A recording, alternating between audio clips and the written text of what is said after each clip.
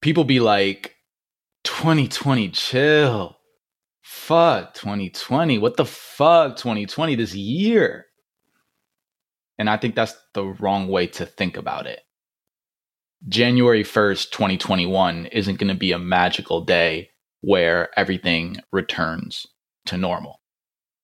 Life wasn't normal pre-2020.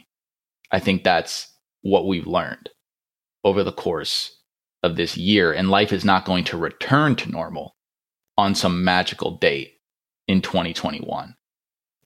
This is life now. We have to adjust. R.I.P. Chadwick Boseman. On June 19th, 2020, I drove my dad's car up to San Francisco, and I attended a demonstration that started at the SF Ferry Building and ended at City Hall. It was a march, and then there was going to be a presentation at City Hall. And during the march, I actually grabbed the mic from the organizer, and I led a chant. It was a chant that I had actually learned from a demonstration the week prior in Oakland, and it went kind of like this. Da, da, da, da, da. Ahmaud Arbery matters. Da, da, da, da, da. Breonna Taylor matters. Da, da, da, da, da. George Floyd matters. Da, da, da, da, da. Black Lives Matter. Da, da, da, da, da. It was hype. I felt like a fucking rock star when I had the mic and I was shouting that. And I liked the way, and I completely stole that, by the way, the rhythm, the Black Lives Matter, and then using the names and then getting it with the beat. Like, I totally stole that, but I loved it. And it made the march so fun. I felt exhilarated during that moment. Like, I really felt like maybe the best I felt this entire year in that moment. And if you would have asked me at the end of that day what I had done, I would have told you that I went to a protest. But now I understand that that was a demonstration. And the difference is really, really important. So let's start with some definitions. This is from How to Be an Anti-Racist by Ibram X. Kendi, the chapter Failure, page 215. He says, we use the terms demonstration and protest interchangeably at our own peril, like we interchangeably use the terms mobilizing and organizing. So, what is a demonstration and what's a protest? In Kendi's words, a protest is organizing people for a prolonged campaign that forces racist power to change a policy. Note prolonged campaign and change a policy. Back to Kendi. A demonstration is mobilizing people momentarily to publicize a problem. Note momentarily and publicize a problem. When I was in SF, we were demonstrating. We were meeting for a day to publicize a problem, i.e., police violence against unarmed Black men and women. We were not protesting, even though that's what some might have called it. Now, there's many reasons that the distinction is important, but one of them is because demonstrations often fall short, especially when we think that demonstrations are protests. A great example of this is Breonna Taylor. Breonna Taylor was murdered months ago. We've known her name for months, yet the officers involved haven't even been charged. Despite the fact that demonstrations have occurred in Louisville, Kentucky since it happened to this present moment. The reason that nothing has happened is because the Kentucky Attorney General, Daniel Cameron, doesn't give a fuck. That's what would need to happen for those officers to be charged. It would have to be in Daniel Cameron's self-interest. He would have to be forced by some outside force to use his power to make that happen, but demonstrations can't get that done.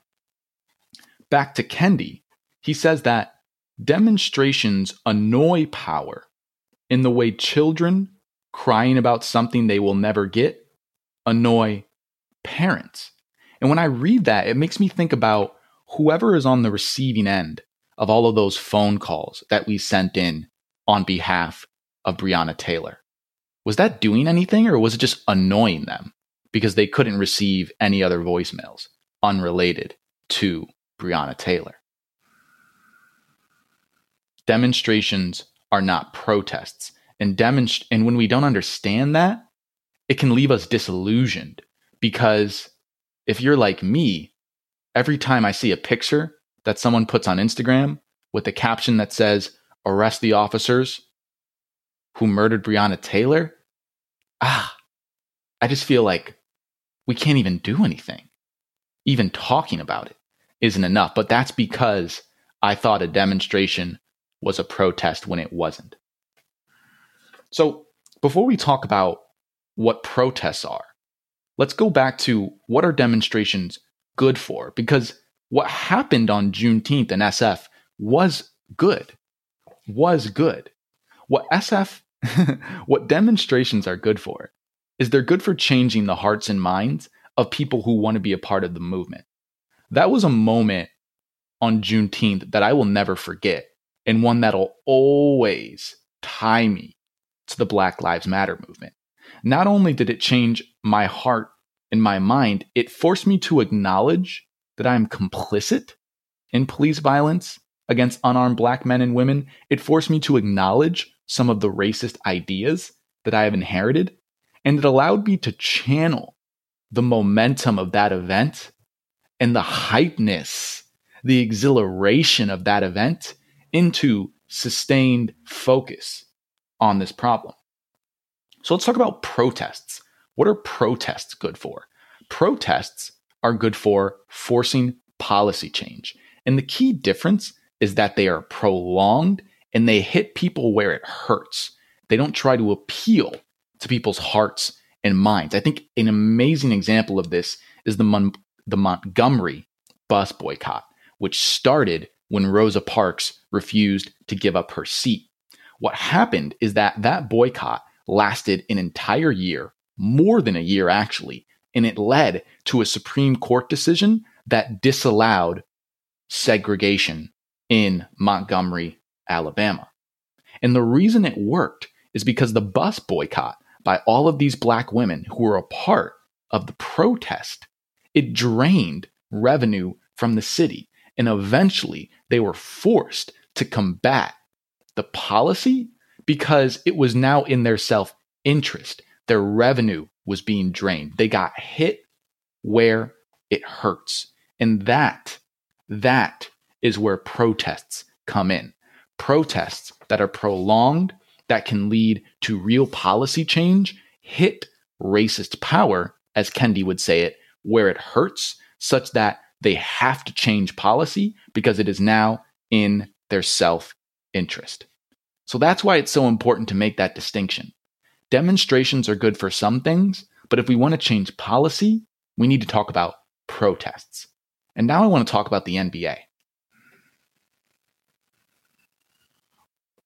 I thought the NBA had an amazing opportunity here because this boycott or work stoppage or strike, whatever you want to call it, was similar to a protest in that it was going to hit the NBA where it hurts. The NBA wants a season, and the NBA specifically wants to have future seasons. And so they understand that when the three best teams in the league decide that they're not going to play until something is done, that really matters. And then the NBA could be forced to leverage their power to do something concrete. And they did something cool, I guess. Basically, my understanding of what's happening is now many NBA arenas are going to be used as polling locations on November 3rd, which is great. And I think that's related to what LeBron specifically wanted because he has been involved in supports and I think has his own group related to getting out the vote and fighting voter disenfranchisement, which is amazing. I love it. I think that's awesome. But it actually goes kind of back to what I said at the beginning. Like, if Joe Biden becomes our next president, it's not like things are suddenly going to change. It's not like the demonstrations and protests and riots are just going to stop. So while I love that we're trying to get out the vote, I wish they would have done something more. Despite that, I applaud them for doing something because I didn't expect them to do anything. And this is a concrete step in the right direction. And my hope is that the NBA will continue to do things like this and eventually get to the point where they push for specific policy initiatives. But we'll see. I think what I wanted to get across with this episode is that demonstrations are great, but demonstrations will not get us to where we want to be. We need to be creative with the way that we protest. We need to hit people where it hurts. And when I say people, I mean the policymakers and the people who have the authority to do the things that we want them to do.